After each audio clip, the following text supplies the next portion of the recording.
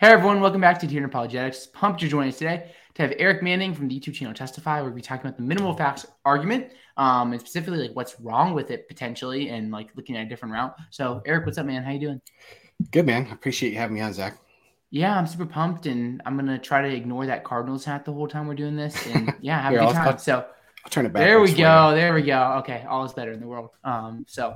Yeah, so to get things started, do you want to talk about like who you are and what you do, and like what kind of got you into like looking at like minimal facts versus maximal data and stuff like that? Sure. I run the YouTube channel Testify Apologetics, which apparently I hit 1 million views today. I just got the Ooh, little notification. So yeah, yeah. I'm surprised my hat still fits on my head because it's getting so big, But no, I've been running the channel for posting regularly since about January 2021, and mostly about historical apologetics. I also talk about the argument for miracles, reliability of the Gospels, deity of Christ, and sometimes I'll talk about like modern miracles and different things like that.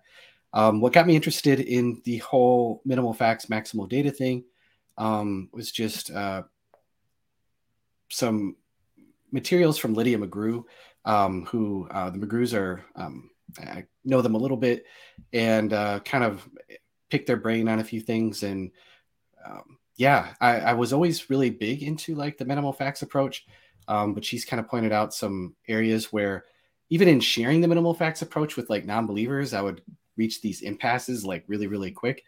And I'm like, well, I think this is kind of a good argument. What actually is wrong with this? And come to find out, it's just leads to a very weak conclusion, I would say, a very unimpressive conclusion, and that we actually need a lot more. And so, Hmm. yeah. Okay. Yeah. Well, that's great. So, I mean, the plan for today is Eric has like some slides that he's gonna pull up, and we're just gonna like walk through these slides and think about them. And I don't know how far we're gonna get, but we're just gonna kind of roll with that. And yeah, anything like any preliminary thoughts or anything you want to say before we just dive right into it? No, I think we're good, man. Let's go ahead and dive in. Let's do it. So, oh, I guess you're waiting on me to pull up the slides. So, yeah. Yeah. Okay. Here. So, my bad. No, Here we you're go. Here's good. your slides, and yeah, we'll just go. So, two approaches to the resurrection. We'll talk about the minimal facts first, and then I'll hopefully at the end we'll be able to talk about maximal data and kind of what are the differences between minimal facts and what a maximal data approach is, why it's called maximal data, and all of that good stuff. But I at least want to offer a critique of minimal facts here, and then hopefully we'll have time for that. So, what is a minimal fact? Well, it's something that's 90% of scholars acknowledge, and it would include scholars across the theological spectrum or whatever. So it could be atheists, agnostics, Jews, Muslim scholars would all acknowledge, these facts. It would be a heterogeneity of different people. I have Fred Flintstone there because Mike Licona would call something like that historical bedrock. Mm. So it's kind of a lame pun there. But what are the minimal facts? Well, Mike Licona, Gary Habermas, they're usually going to use these facts here, which is number one, Jesus died by crucifixion, that the disciples believed that they experienced the resurrected Jesus, and that Paul, who was an unbeliever, also believed that he experienced the resurrected Jesus and converted. And so those three facts are pretty much facts that nobody contests right there. So what are the best explanations? Is it really the best explanation?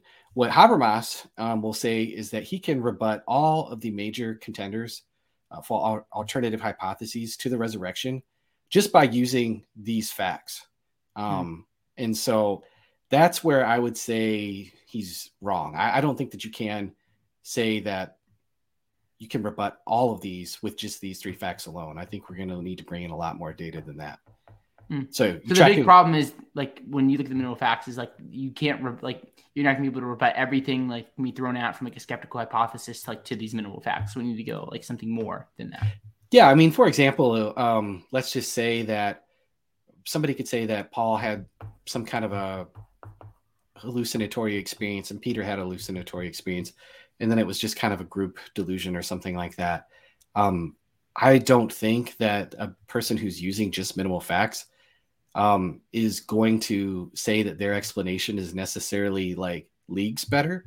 I mean, at best, it might be like slightly better, and it really, as we'll see in a little bit here, it's not. It just kind of leaves you at an impasse. And somebody could really just say, I don't really know what happened, and I'm good with that. And I think a minimal facts person really has nothing to say at that point. Okay. Yeah. So I'm going to take a little bit of a side detour here. When it comes to investigating miracle claims, what some people will do is they'll set the bar so high, and they'll be like this guy right here, who's David Hume will say something like, it's always more probable that testimony would be like false because it's like a lie or a mistake than an actual miracle have happened, right? And then he'll also say things like miracle claims of one religion tend to cancel out or undermine miracle claims of another. Like he just kind of like tries to water it down because there's miracle claims in other religions. So now a common response to that is just because there's such a thing as fool's gold doesn't mean that we can't determine if something or not is real gold. We can actually look at things through a rigorous historical criteria to weed out unpromising candidates of what an actual miracle claim is. Like, say, for example, the miracles of Apollonius of Tyana, right? Well, the first reports that we get of the miracles of Apollonius of Tyana come from Philostratus, writing about 100 years after Apollonius was dead. He's writing in Greece, if I remember correctly. A lot of Apollonius's miracles are happening in like all kinds of other places besides Greece and India and what have you. And so that's not really a promising place to start, right? We want something to be early. We want something to be close to the actual events that it was reported. And we want it to also not fit in with the prejudices of the people who are reporting the miracle claims. But another thing that we, looks like I already said that on this slide. I probably didn't need it. Dissident events, belated reports, Plinian's already established. But the other thing that we don't want is we don't want a vague report, right? You want details. If somebody says that a miracle happened, you're going to want to know, like, okay, what exactly happened?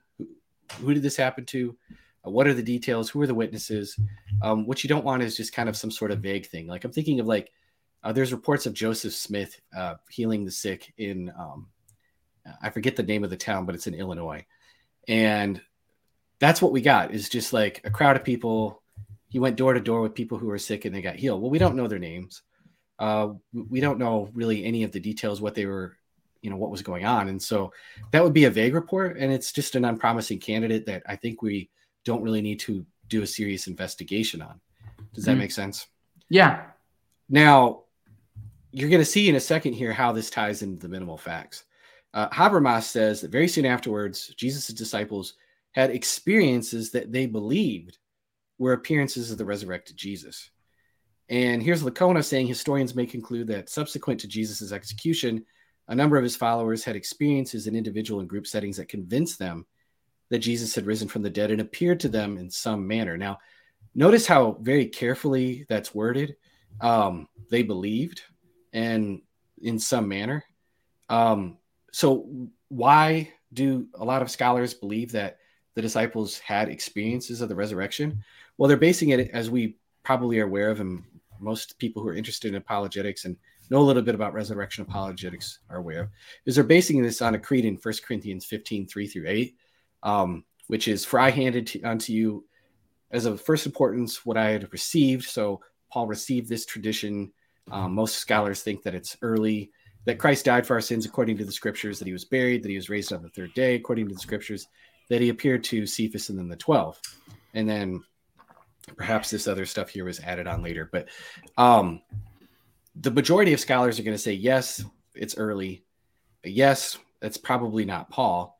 But if you've paid attention to, like, say, Dale Allison pictured here, in his book on the resurrection apologetics, his most recent one, is he'll point out that it's definitely not very detailed. He'll say that we have very, very sparse evidence because he basically thinks that the Gospels aren't really reliable testimony. And so it's a vague report.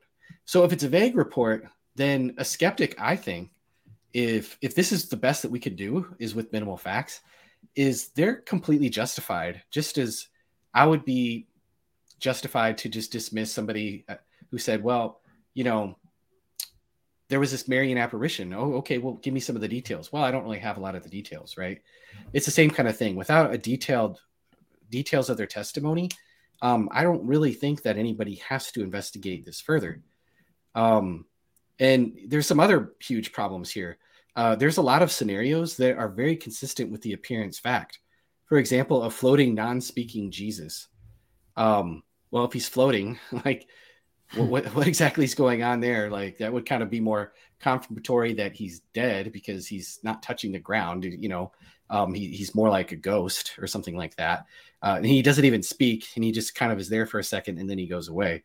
Another scenario that's consistent with 1 Corinthians 15, because again, that's not a very detailed report that Paul gives us, is just a Jesus who appears only once very briefly and speaks just a few words to his disciples and then completely disappears.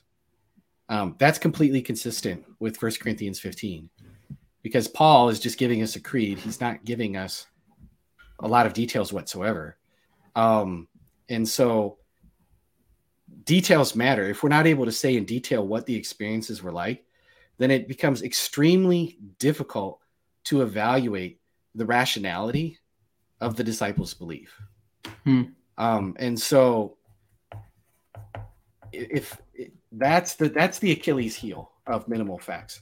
Does that make sense so far, Zach, what I'm saying? Yeah, no, I think that's really helpful because like you look at the minimal facts and you could say we're taking like really broad strokes when looking at the minimal facts, looking at like generally agreed upon facts, but like with the minimal facts, like say they're all true, but like the gospel, like there's still that question of like if they didn't get the details right, then like who cares? And it's really going to be harder to see. Whereas if like the details are going to help us see like they paint an accurate picture, that's going to really help us to see like why the disciples actually believed in the resurrection.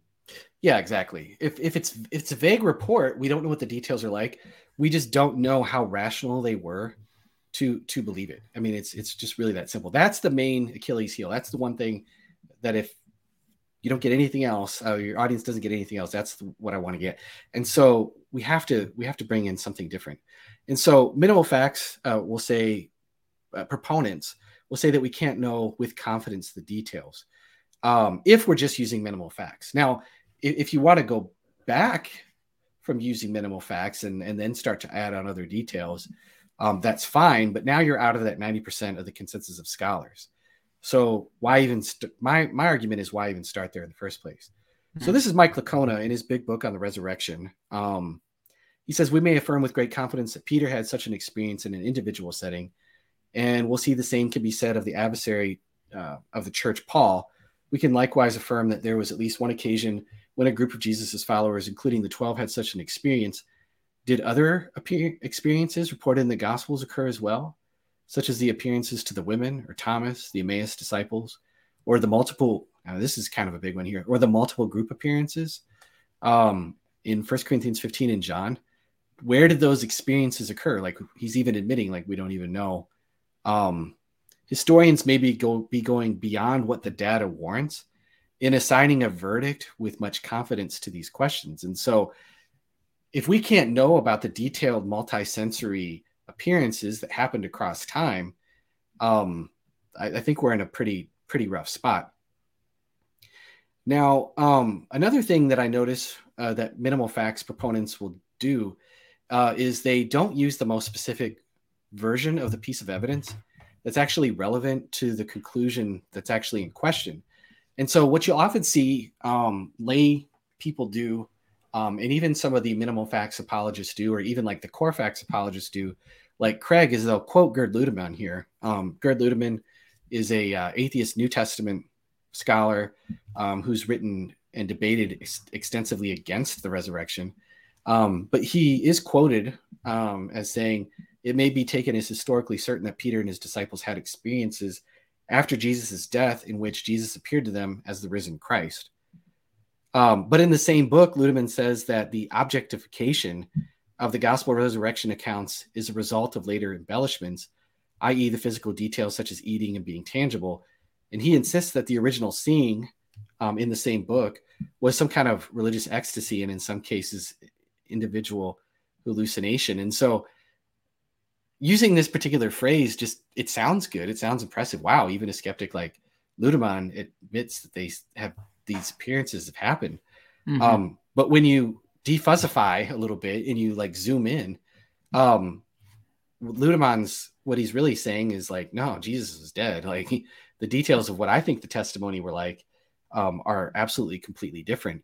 And what that's like is it's really illegitimate. And so suppose, and I'm sorry if I'm going to have to read this kind of long wall of text here, but suppose that you have a piece of evidence of a specific proposition that John is from a city in Ireland that's almost entirely Protestant. And this illustration comes from Lydia McGrew. But instead of describing the evidence in that way, you describe it as, well, John is from Ireland.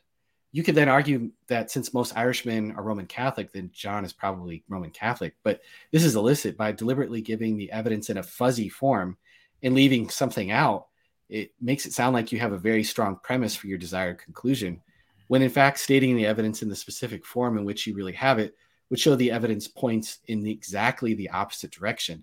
And so that's exactly what we're doing when we're quoting these skeptical scholars and saying, look, they affirm the resurrection appearances. Well, yeah, in a very, you're kind of cherry picking the data, and you're just kind of picking the points that it sounds like they agree with you, but when you scratch beneath the surface, of course, they don't agree with you. And I just think that that's kind of like, it's a little bit pointless. Does that make sense? Yeah, I think that makes sense, because they want to use like normal facts, like you want to use the scholars that disagree with you, but then like they disagree with you, and you're trying to use them to build your case, but at the same time, like you have this issue of like they know all the stuff you do, but they come to a different conclusion, and they may see like the idea of like the disciples like having experiences, like they see that totally differently than like Gary Habermas would see the disciples having experiences. So it's not like exactly the same idea. Right, exactly. And so what I'm saying is it's illicit to include experts that don't support your conclusion. And so, yeah, one scholars, they experience what they believe were appearances, will be no better explained if there was no resurrection. Now, I'm going to have to skip that part because the audio won't play on your side there. But in this quick clip with Paulogia, Paulogia, I believe, was on the Myth Vision podcast and with Mike Licona. And he was basically asking him, can we know about the physical details in the Gospels, and that they're not embellished is the question. And Licona says it's impossible that we could know if they're not embellished. Mm-hmm. I mean, just think about that for a second. And so if it's impossible to know the details of the testimony that we have aren't unembellished, then it's impossible to assign the resurrection hypothesis with any kind of strong probability. And if you think about where would embellishments be, well, a skeptic is going to go probably where the miracle claims are, right? That's probably where the biggest embellishments are, and that's what they do say. And so to say that it's impossible to know, and yet at the same time infer that say that the inference to the best explanation is the resurrection hypothesis, I think is kind of crazy. I'm not saying Licona's crazy. I think he's an extremely intelligent person and a really good guy. But I don't think his conclusions can be supported at all. Now, someone might say, well, wait a second. Why would the disciples believe X if the resurrection didn't happen? Sorry that my little thing is covering it up there. But anyways, why would they believe in a crucified Messiah? Like, isn't a Messiah, like, if you're crucified, you couldn't be the Messiah, because being crucified is being cursed by God, right? Or why would the Messiah raise from the dead? They didn't expect this idea of like a two-step resurrection where Jesus was raised from the dead, and then eventually he'll come back and raise everybody else from the dead. And N.T. Wright will point stuff like that out. Like, they would have never have just made this up on their own, because it was completely foreign to Judaism of that time, right? Mm-hmm. Or why would they ever worship a crucified Messiah and hold them as divine? Like, that necessarily wasn't a big strand of thought in Judaism. So all these different mutations in Jewish belief are better explained if the resurrection happened, because they just would have never believed it unless something really, really, really, really, really extraordinary happened. Does that make sense? I mean, you've probably heard arguments similar to that, right? And so this is a clip that I can't play, unfortunately, but it's an interview with Gary Habermas and Cameron Bertuzzi on Capturing Christianity, where basically, and it's Bart Ehrman responds to it with Paulogia, but basically it's an argument where Habermas is saying that this was the fuse, that the resurrection is the fuse that was lit for all of these different mutations of Jewish belief to morph into Christianity, and it doesn't make sense unless the resurrection actually happened. And what I'm saying, and what like McGrew has pointed out, is that this is just bottlenecking. Okay, and so the bottleneck problem is that the upper limit of the case that you can reach with this is simply that the disciples believed it. You could add all this evidence, you could stack all this evidence of how these beliefs changed, but it doesn't change the fact that they were rational to do so. And even Ehrman points it out in this clip that I should have sent to you ahead of time. I apologize. But basically he's just like, yeah, they believed it. Of course they believed it. But Ehrman's like, we don't know that they were rational to believe it. And so he's just making the same case that McGrew would make. Was Herod rational for thinking that Jesus was John the Baptist raised from the dead, right? Were the crowds rational for thinking that Jesus was one of the prophets come back to life? We see that in the Gospels. And so all of this stacking of evidence or of what the disciples believed is not enough. Okay, it's not enough to know what the disciples believed. We just need, it goes back to, not to beat a dead horse, we just need to know that they are rational to believe it. So to give an illustration, let's just say Serena thinks that she saw a ghost due to some experience that she recently had. Maybe you don't know Serena very well, but she seems like a pretty intelligent, normal, rational person. But you're unable to find out the details regarding her claim. Maybe you were having a conversation with her at work, and then she gets pink slipped or something, or she, you don't get to finish the conversation with her. Okay, is that really a good reason to think that ghosts are real? Just because she kind of mentioned this thing in passing, without any like explicit details of what the experience was like? Definitely not, right? What if we added the fact that she was a Jehovah's Witness, right? Now, Jehovah's Witnesses, they think that they're basically like materialists in the sense of like, they don't believe that there's ghosts because they think when somebody dies, they just get buried until whatever, Mm-hmm. And so they don't believe that ghosts are real, but that doesn't get us any further. It might get us like a little bit further that she probably wouldn't be inclined to believe this, but in the absence of more specific details about her claim, we don't know if she's rational for her belief in ghosts. More and more details about her sincere belief just doesn't get us there. And so you'll see like somebody like Mike Licona will say, well, Paul, he preached bodily resurrection, right? He was real strong about bodily resurrection. The disciples, they gave him the right hand of fellowship. He met with James and Peter and John at Antioch, and he submitted his gospel to them. And they were like, yeah, Paul, you're preaching the same gospel that we are. And so the disciples must have believed in bodily resurrection too. Well, again, that's just showing that they believe it. And so it's not enough to argue that the Gospels, and this is another thing that Licona will do, is he'll say, well, even though we can't say that the resurrection accounts in the Gospels, we don't know for sure if they're embellished or not. That goes beyond what historians are able to say. There's this motif, there's this theme, and they portray Jesus' resurrection as physical, while carefully saying, that we don't know if they're not embellished. Like that's not going to cut it either. You know what I'm saying? That's just, again, more bottlenecking, right? You can only get the upper limit of all this data that you're adding is just that they believed it, right?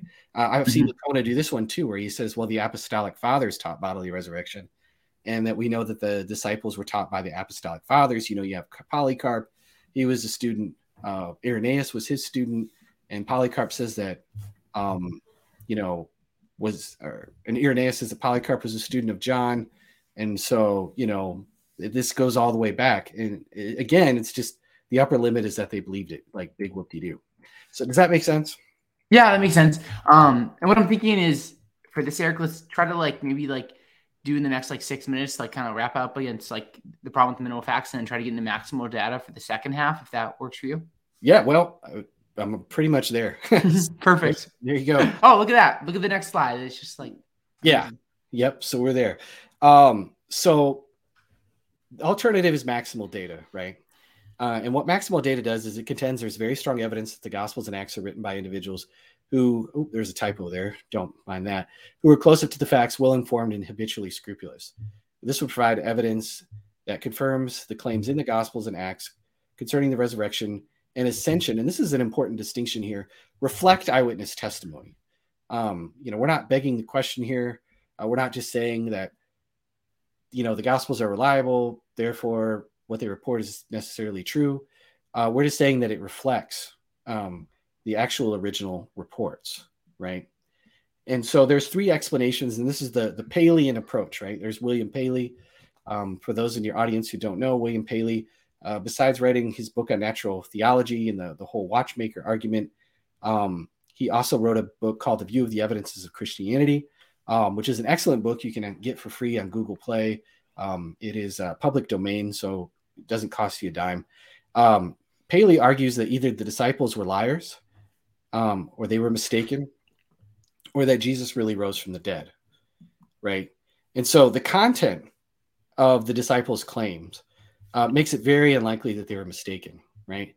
They claim to have multi-sensory experiences, both in individuals and groups, on multiple occasions, conversing with Jesus, talking with Jesus, eating with Jesus, passing the fish, touching his wounds, all of these things. And they gave details of these encounters found in the gospel accounts. And so if these details reflect the eyewitness testimony, then it's very improbable that they were simply mistaken. Whereas the minimal facts, I think it's very, very, very difficult to rule out that they were not honestly mistaken. Now, the context of their claim makes it very difficult to say that they were liars. They undertook serious risk of death for making these claims and continue to do so in the face of great persecution, making it very highly improbable that they were lying. Now, I'm not saying that all the the 11 or whatever, were necessarily martyred, but they undertook labors, dangers, sufferings, and some did ultimately suffer martyrdom. I think we have good evidence for Peter and Paul, at the very least, and James. And so they were willing to take serious risks. And so if they were not liars and if they were not mistaken, then the best explanation is that Jesus rose from the dead. So what a skeptic will often do is, if you're going to disbelieve the resurrection, then their best bet is to hang on to the mistaken option by saying that they really didn't experience those things and they didn't even claim to experience those things. To remain skeptical, the non-Christian could simply argue that all of the details that are added in, like Luke and John and the book of Acts were added later. And so we don't know if it was rational for the disciples to believe that Jesus was risen. They'll even like Paul. They'll be like, yeah, let's just stick with Paul's testimony and say that he was the only eyewitness, and that the earliest reflection of the belief is 1 Corinthians 15. And they'll try and just act like it's all visionary, right? Which in their mind just amounts to hallucinatory or just non-veridical or something like that. And so this is the importance of where the gospel accounts come in. Are all those physical details legendary embellishment? Oops, excuse me. And so, I don't know why I keep doing that. And so here's Pelagia pictured here. He's very famous for the Bible tells me so jingle. And this is probably where somebody like Pelagia would hit me with the for the Bible tells me so. Is this just a for the Bible tells me so argument? Well, no, I'm not at all saying that you have to accept the gospels just by faith. What I am saying is that what we can do is we could tell what the authors were like by looking for different clues in their documents. Now, this argument, it's not popular, right? I mean, that's kind of the point of Dale Allison's book on the resurrection, is he doesn't think that the evidence supports that the gospels are really written, especially the resurrection accounts aren't reflective of eyewitness testimony, right? And a lot of scholars won't do that. And this is why I think people like minimal facts, is because it has that rhetorical punch of, we got this big amount of scholars. But I think that is confusing sociology with an epistemological fact. And the happenstance of scholarly politics doesn't constrain the force of objective evidence. The fact that something is not granted by skeptical and liberal scholars doesn't mean that it's weakly supported by non-question begging evidence, nor does it mean that it's just based on a theological presupposition like inerrancy or something like that. In fact, you don't have to be an inerrantist, and you could still be a maximal data person, and several are. So here is Richard Bauckham. He says that consensus has as much to do with the sociology of knowledge as it does with the compelling nature of the hypothesis. And so I I care less about what consensus has to say than the actual arguments themselves and how that they arrive to that. I'm not saying that consensus isn't important at all, but we have to look. We can't argue by proxy. We actually have to look at the arguments themselves. Does that make sense so far? Yeah, I think that it's helpful thinking about like maximal data. I mean, it's worded really nicely, saying, "Hey, let's look at like all the data and like everything that's going on in like the Gospels and things like that." And yeah, so I mean, I think that makes sense. And then you're looking at like saying, well, like with the idea of consensus, like yeah, I mean, most people may not accept this, but so what? Like if we have good data to support it, then here we go. We're getting running. Like every good movement, like wasn't the majority view at one point. Yeah, exactly. I mean, I'm sorry, but these Strauss, when he first started out, was not. He was going against the consensus, right? And he was one of the first, quest for historical Jesus, demythologizing this kind of stuff. And so, yeah, we just have to look at the data independent of who's holding it. Sorry. So just real quick objections to maximal data that I'll often hear is that it takes way too long.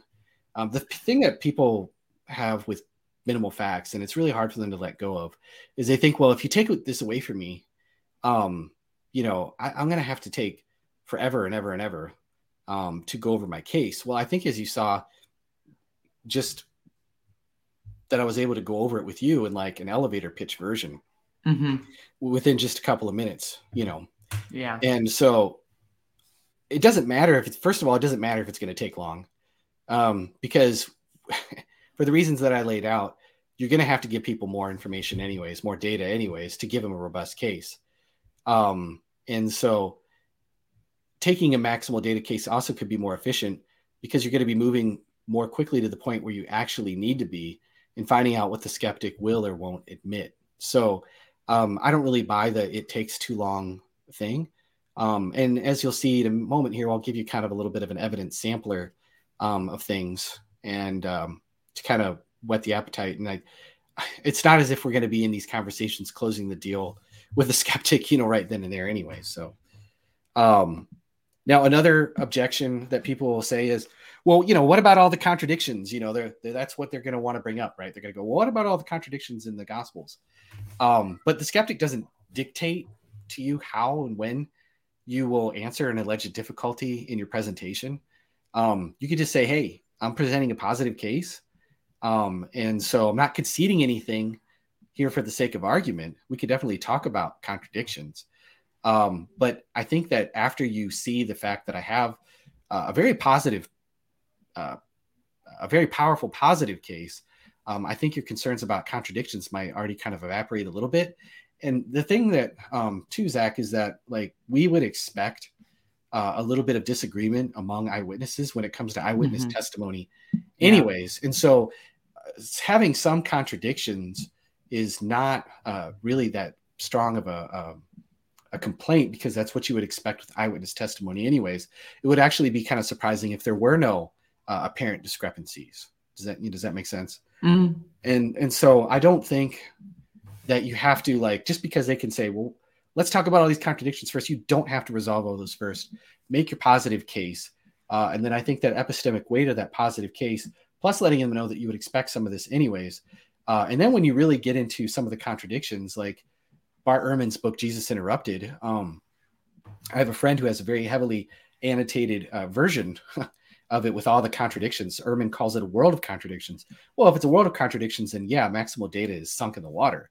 But he says that after you really sift through them all, through the tendentious readings and some of the over readings and just some of the arguments from silence and trivial things that Bart brings up, that really his list shrinks down to about 5 or 6. Well, that's not enough to sink the case that we're making, that are actually interesting candidates for contradictions. Yeah. All right. So I'm going to run into a few I'll give you like a brief evidence sampler, and I'm going to probably skip around in my slides for the sake of time here. Yeah. But I will give you a few, and I'm going to stick with the book of Acts for this. And so some of the different evidences are external confirmations. Those are like historical details that we can confirm in real history that are in the Gospels that show that they're eyewitness. Like little details, and I'll kind of talk about those. And then there's undesigned coincidences. We'll talk about briefly the principle of restraint. And I probably won't have time to get through these others, but I do have videos on all of these different things on my YouTube channel that people can check out. So I'm going to focus on Acts just for the purposes of this short discussion here. So why would I want to focus on Acts? Well, Luke and Acts come from the same writer. There's good evidence from the we passages that Luke really traveled with Paul. If Acts comes from a meticulous historian who seemed to have firsthand knowledge of at least some of the life and doings of Paul, this should increase Luke's credibility. Also, Luke very clearly in his prologues states that he has a commitment to factual truth, and I don't think that we could just disregard that. And if it could be demonstrated that Luke really was a traveling companion of Paul, it would be very surprising if his understanding of the apostolic claim concerning the resurrection differed significantly from that of Paul. You'll often hear that Paul, he had this kind of fuzzy view of the resurrection, and it was later apologetics that caused somebody like Luke to put all these embellished details. Luke also claims to have been present with Paul during Paul's visit to the Jerusalem church in Acts 21, when all the elders, including James, were present. That's Acts 21:18. Luke was also present with Paul during his imprisonment in Caesarea Maritima for at least 2 years, during which time he would have had ample opportunity to access many of the living witnesses to Jesus' resurrection, and perhaps even Jesus' mother Mary, since Caesarea was only 75 miles from Jerusalem, where many of the witnesses of the resurrection resided. Now, Luke provides the physical details surrounding Paul's conversion as well. The traveling companions saw light and heard a voice following the 3 days of blindness, and was cured by Ananias when he prayed for him and what the voice said. And so it's a lot more than what we get from like the book of Galatians, where Paul just very briefly talks about he revealed his son in me, or I think he says in 1 Corinthians 9:1, I saw the Lord. But there's not a lot of details there, whereas the conversion story, we get a lot more miraculous happenings going on. Luke also differentiates the post-ascension visionary experience of the polymodal appearances that were extended across the 40 days. And so here's Bart Ehrman real quick.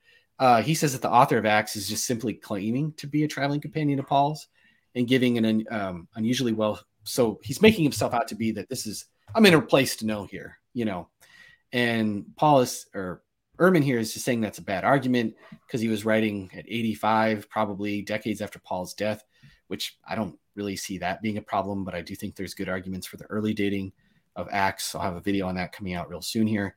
But on the other hand, he says that he's too poorly informed about Paul's theology and missionary activities to have been someone with firsthand knowledge. Well, was he really poorly informed about his missionary activities? Well, I don't think that's the case at all. Colin Hemmer, a classical historian, has a book, The Book of Acts in the Setting of Hellenistic History, which I highly recommend. He shows that Luke gets 84 difficult facts correct. Now, I'm not going to go through all of these, but I will go through a few here. Like local titles, Luke gets the proper designation for the magistrates of the colony as strategoi, following the general term archontes in verse 19. He gets the proper term polytarchs, used of the magistrates in Thessalonica. These are all localized terms that were particularly local in that area. The term Areopagites, which is derived from Areos Pagos. This is the correct title for a member in the court in Athens. He correctly identifies Gallio as the proconsul resident in Corinth, an allusion that lets us date the events to the summer of 51 AD to the spring of 52 AD, since that is when Gallio served as the proconsul of Achaia. I'm not going to go through all of these. I have several here, as you could tell. Whoops. But there's all of these other little details. I'll run through a few of these real quick here. Local beliefs and custom. Luke knows that the two gods known to be associated with Lystra in particular were Zeus and Hermes. These are paralleled epigraphically from Lystra itself. And the grouping of these names of Greek divinities are particularly characteristic of the Lystra district, right? When they call Paul a seed picker, when he's in Athens, that was like a slang word that they used specifically in that area. The shrines and images of Artemis in Ephesus, the terracotta images abound in archaeological evidence. We have archaeological evidence of the altar to an unknown god, and on it could go. I would probably bore you with all the details. I want to share this one, though, that I find really fascinating.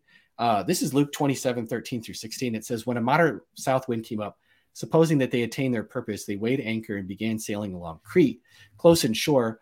But before long, they rushed down from a land of violent wind called Araquilo, or Uraquilo. I might be butchering. I have no clue. I looked it up one time. I had to pronounce it in the video correctly, and now I can't remember. But and when the ship was caught in it, they could not face the wind, and they gave way to it, let themselves be driven along, running under the shelter to a small island named Cauda.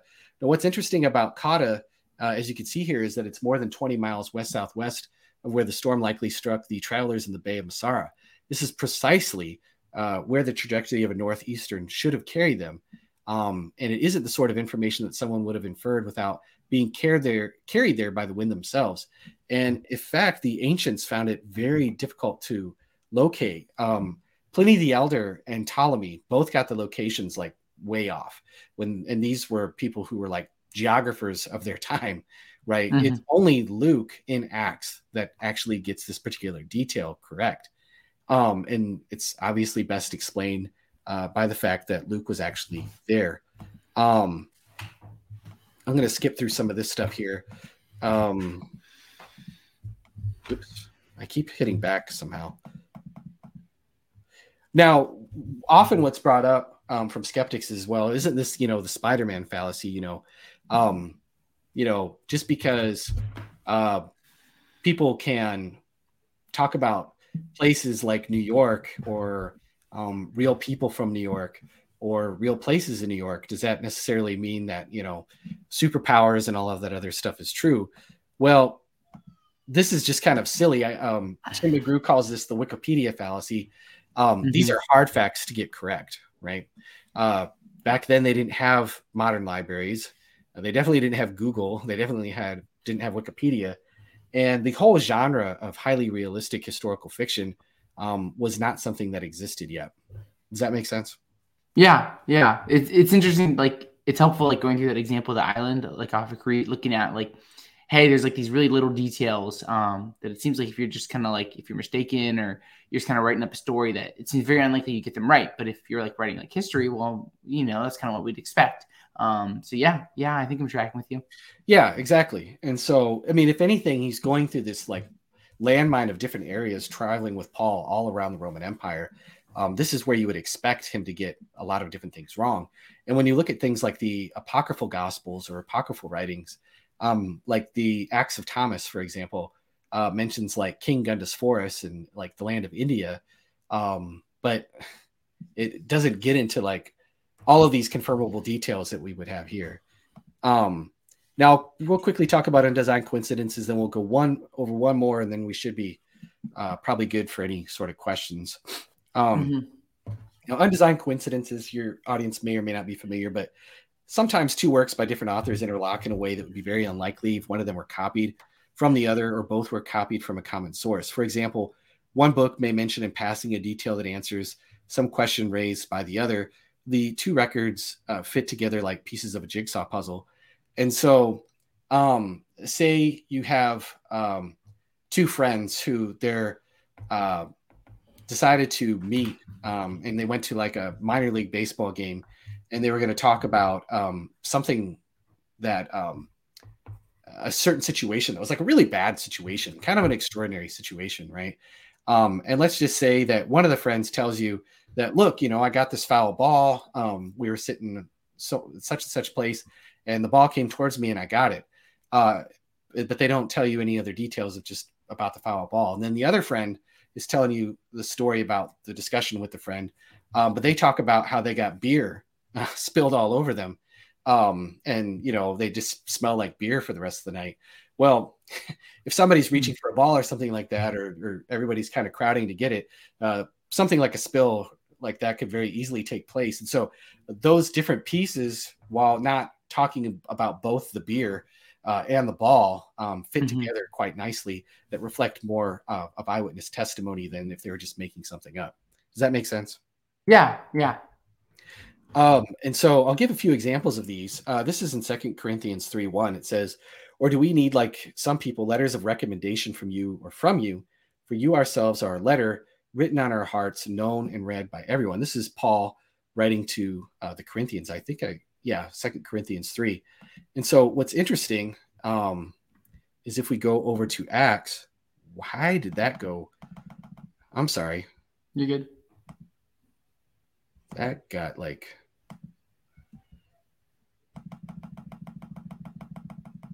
I must have clicked something that went way back. Holy cow. All the way through. I might just skip it. I'll skip it. Canva. What are you going to do with Canva? Yeah. So anyways, I can do it off the top of my head. But if you go to Acts chapter 18, and I believe it's 27, it talks about that Apollos, there we go. When Apollos wanted to go to Achaia, which is Corinth is the capital of Achaia, it says that the brothers and sisters encouraged him and wrote a letter of recommendation. Now, what's also interesting about this particular coincidence is that Paul in 1 Corinthians says that I planted and Apollos watered, but it's God who gives the increase. And so that actually jives also with Acts 18, because it says in Acts 18 that Paul was in Corinth in the first part of the chapter, and then later on, Apollos went on and argued with Jews and different things like that. And he did a whole debate. And this is actually one of my favorite verses on apologetics as well, because he publicly debated and he was great help to the Corinthians there. But anyways, you can see how those little details kind of just dovetail so neatly together here. Let me see here. Oh, yeah. And then this is another interesting one. This is Acts 18, 3-5. It says that Paul went to see them because he was a tent maker. As they were there, he stayed and worked with them every Sabbath and reasoned in the synagogue, trying to persuade Jews and Greeks. When Silas and Timothy came from Macedonia, suddenly Paul devotes himself exclusively to preaching, testifying to the Jews that Jesus was the Messiah. So what is it exactly about Silas and Timothy that Paul goes from working full time with his hands with Priscilla and Aquila to just preaching full time? Well, we don't really know. Something must have happened. But we read in 2 Corinthians 11, 7-9, it says that when the brothers from Macedonia, so he doesn't even name who it was, it says that he came and supplied what they need. And so this dovetails nicely. Paul wasn't just a slacker all of a sudden. No, it's people from Macedonia who we find out who is in Acts that came, gave him a big offering. And I think it's even in Philippians 4, which Philippi was in Macedonia. It says that, none of the other churches were involved with giving and receiving to me. With me, it was you only. And so do you see how those like just dovetail really nicely together? Mm-hmm. It's way better explained on these being eyewitness testimony than anything else. Now, someone might say, well, couldn't have Luke just used Paul's letters? Well, the best argument against that is Bart Ehrman, because Bart will tell you in all of the different ways that he thinks that they contradict. Now, I don't necessarily think that there's like anything in there that's like too difficult to reconcile. But most scholars don't think that Luke was using Paul's letters. Mm-hmm. Here's one more, and then we'll run through one more piece of evidence, and then we'll should be through here. But 1 Corinthians 4:17 says, for this reason I have sent to you Timothy. So Timothy has already been sent. But we see at the end of the letter in 1 Corinthians 16:10, it says, when Timothy comes. And so Paul expects this letter to arrive before Timothy does. So therefore, it's really easy to infer that Timothy must have taken some indirect route to Corinth. And if you can see on my little map here, a lot of times you could just go from Ephesus to Corinth by boat. And it's just kind of this more direct route. But if you actually turn to Acts 19 and also the beginning of chapter 20, we do see that Timothy actually took this indirect route going across the land. And so that's why Paul expected that to get Timothy to get to them later. And so it's just like this really interesting stuff. Lydia McGrew in her book, Hidden in Plain View, which I definitely highly recommend, details 20 of these end design coincidences between Acts and Paul's letters. And then there's Hora Paulini, again by the aforementioned William Paley, who's got like, I think 40 or more. and that's another book that people can get for free. So one other thing here, principle of restraint. What basically the principle of restraint means is that like there could be more information that was given than what Luke actually does, but he kind of like holds back. So for example, with baptism, the disciples are baptizing in Acts from the beginning, but nowhere in Luke's gospel is it mentioned that Jesus and his disciples baptized. Luke contains no commission to baptize. We do see a commission to baptize at the end of Matthew and the long ending of Mark. If Luke really felt free to add incidents and put words in Jesus's mouth, it would have been very natural for him to add a reference to the importance of baptism on the part of Jesus's disciples. So if he was an embellisher, why don't we see that? But that's the exact thing that we don't see, right? Or what about Jesus's appearance to Peter? And then I'll just stop with this one. Luke mentions Jesus's appearance to Peter, mentioned in 1 Corinthians 15:5, or excuse me, Paul mentions that. And oh wait, I had it right the first time. Luke mentions it in Luke 24:34 that Jesus appeared to Peter. And Peter's obviously forgiven by the time we get to Acts, but we can only know by conjecture how it came about that Peter made it known that they had seen Jesus after the resurrection, but the original private meeting wasn't available for publication. We do know that withholding details of a private conversation is something that happens all the time in real life. But if the gospel writers felt free to invent dialogues and scenes in order to fill in where information was missing, why would they have not done so here? And so I would say that restraint is more of an indicator of truthfulness than falsity. And so the thing about all of this, and I'll finish with this, you can put me back on like double screen. You can take the slides away if you want. Okay. The thing that I would say about this, and this is just, again, a small tip of the iceberg here. Check out, like I said, McGrew's book, Hidden in Plain View. Check out Hammer's book. Those are really good places. Is that when you have 84 of these different kind of facts, these are external confirmations, and you got 20 or so undesigned coincidences, right?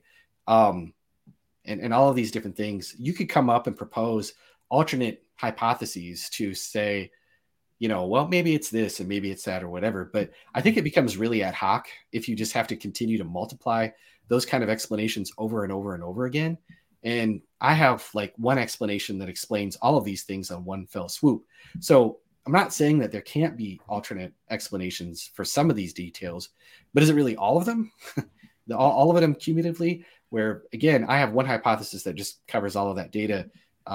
When you have to multiply all these different rescues, again, it just becomes really ad hoc. And so I think this speaks more for the historicity. And then I gave the reasons why that's important, because Luke was in a very good position to know. And also there's the context of the persecution. If Luke was traveling with Paul to the point where he's also being shipwrecked with Paul, and he's appearing, he's getting the details of Paul's court cases and different things like that. Well, he's also taking risks himself to put this message together. Mm-hmm. Well, yeah, thanks, Eric. That's great. I guess one question I have, I really appreciate everything you put together for this, is I'm thinking about like undesigned coincidences. And one of the things I've like trying to get my mind around is sometimes with the argument, I wonder like, well, if like Luke is just like telling a story about what happened in this event, and like Paul was talking about something similar in this, like, wouldn't there just naturally be overlap? Like there's nothing to explain. And I think you did a good job of kind of like elaborating a little bit on like why that isn't going to be enough to like kind of overturn the argument, but like maybe you want to just talk about that a little bit more. The overlap? Yeah, so like what wouldn't there just naturally be overlap? Like that's an objection I see to like undesigned coincidence. Like there's just gonna be things like if they're both writing separate accounts, naturally there's gonna be things that like maybe one source says that another doesn't, and they're gonna like appear to be like coincidences. Yeah, sure. I mean, I think that in the case that there's like a few, like you could take pieces of a jigsaw puzzle, random pieces of a jigsaw puzzle, and make them fit together. But you can't do that with the whole puzzle. You know what I mean?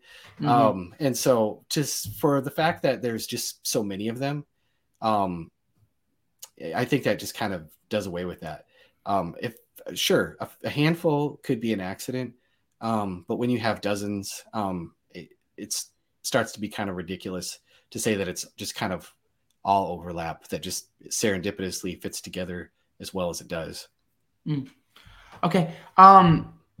Anything else you want to bring up? I mean, I think you did a great job, like elaborating, like with minimal facts. We have this problem of like, there's still like a lot of different other like options on the table, and like the question of like what the gospels are actually like is super important. Like when we're considering like, did Jesus rise from the dead?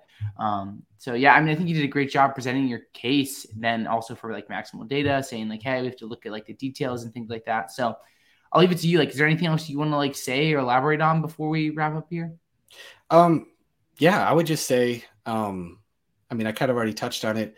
There's just a lot of really good resources that you can avail yourself to on this particular topic. And so, some books I recommend: Peter J. Williams, "Can We Trust the Gospels?" is a very good like introduction to some of the arguments for the gospel reliability. Lydia McGrew's book, Hidden in Plain View, and really all of her books. She has a book, Eye of the Beholder, which is an extremely uh, like rich book on defending the reliability of the Gospel of John. I think you've even probably talked to her on a previous show Yeah. about that particular topic. She's got a great book on that, and then her other book, The Mirror of the Mask, is extremely good. Paley's two books, The View of the Evidences of Christianity, Horae Paulini. The one about Cotta that I mentioned is also, it's found in the book that I mentioned, Hammer's book, but it's kind of harder to get a hold of, and it's pretty expensive. I happened to like luck out one day, and I got it for like $6 on Amazon, and so I almost did like a Pentecostal church lady dance when I found a used copy of it for $6. But anyways, there's a book. It's James Smith. I think it's The Voyage and Shipwreck of St. Paul. It's an older book that's out of print that you can get. That is a public domain that you could just find on Google Play. Yeah, there's just a lot of books to avail yourself on this. The other thing I would just say is don't be impressed by people, and I kind of brought this up before, that are just like, well, scholars don't really like this argument. Well, in my experience, scholars just aren't very familiar with this argument. And sometimes they're just kind of dismissive of it because it's not something that's really something that they talk about. Because I've heard, people on different podcasts and different things like that, they'll bring it up and they're like, oh, well, the McGrews, what do they know? Or, oh, those are old apologetic arguments that have just been buried or whatever. And it's just like, what does that have to do with the specific argument? Yeah. Like, talk about the argument itself, the merits of it itself. And it most of the time they can't even articulate what the argument is. If you watch like the debate between Bart Ehrman and Tim McGrew about undesigned coincidences, in my opinion, Bart just came completely unprepared and had no idea what he was talking about. And so don't let the scholarly dismissiveness of this like be something that's intimidating. Just look at it upon its own merits and then make your assessment. And when they actually do respond to it, I would love to hear it. Most of them, I haven't seen too many responses to undesigned coincidences. I've seen a few here and there, and most of them, the treatments are like, well, I can explain this one and I can explain that one. And so, it's redaction or it's this, that, and the other. And they'll just deal with like two examples and then be like, well, I guess they're probably all like that. And I like, that is just fallacious reasoning. That's not the way that we're supposed to be reasoning here. It's just kind of too dismissive. And so don't let that kind of scholarly bullying that sometimes you see online with that throw you. Yeah, I think that's great. We got to think for ourselves and really not just like fall into like tribalism and really explore these ideas. So thank you, Eric, for coming on. I really appreciate you taking the time here. Obviously, like your channels testify. I'm sure a lot of people are aware of it. And congrats on 1 million views. That's super exciting, man. So yeah, congrats to you. Well, praise God. So well, thanks for having me on, Zach. And it's always good to be on and share. And thanks again. I'm just kind of doing the awkward Midwestern like, goodbye. Wait, are we going? Are we ending it now? Or I mean, that's it, guys. So check out Eric's stuff, and if you like it here in Apologetics, subscribe, like all that fun stuff. And if you value us, go become a patron at patreon.com/Apologetics. Your support helps a lot, and you can do it for as little as like $1 a month. So that's it, everyone. Have a good one, and we'll catch you next time. God bless.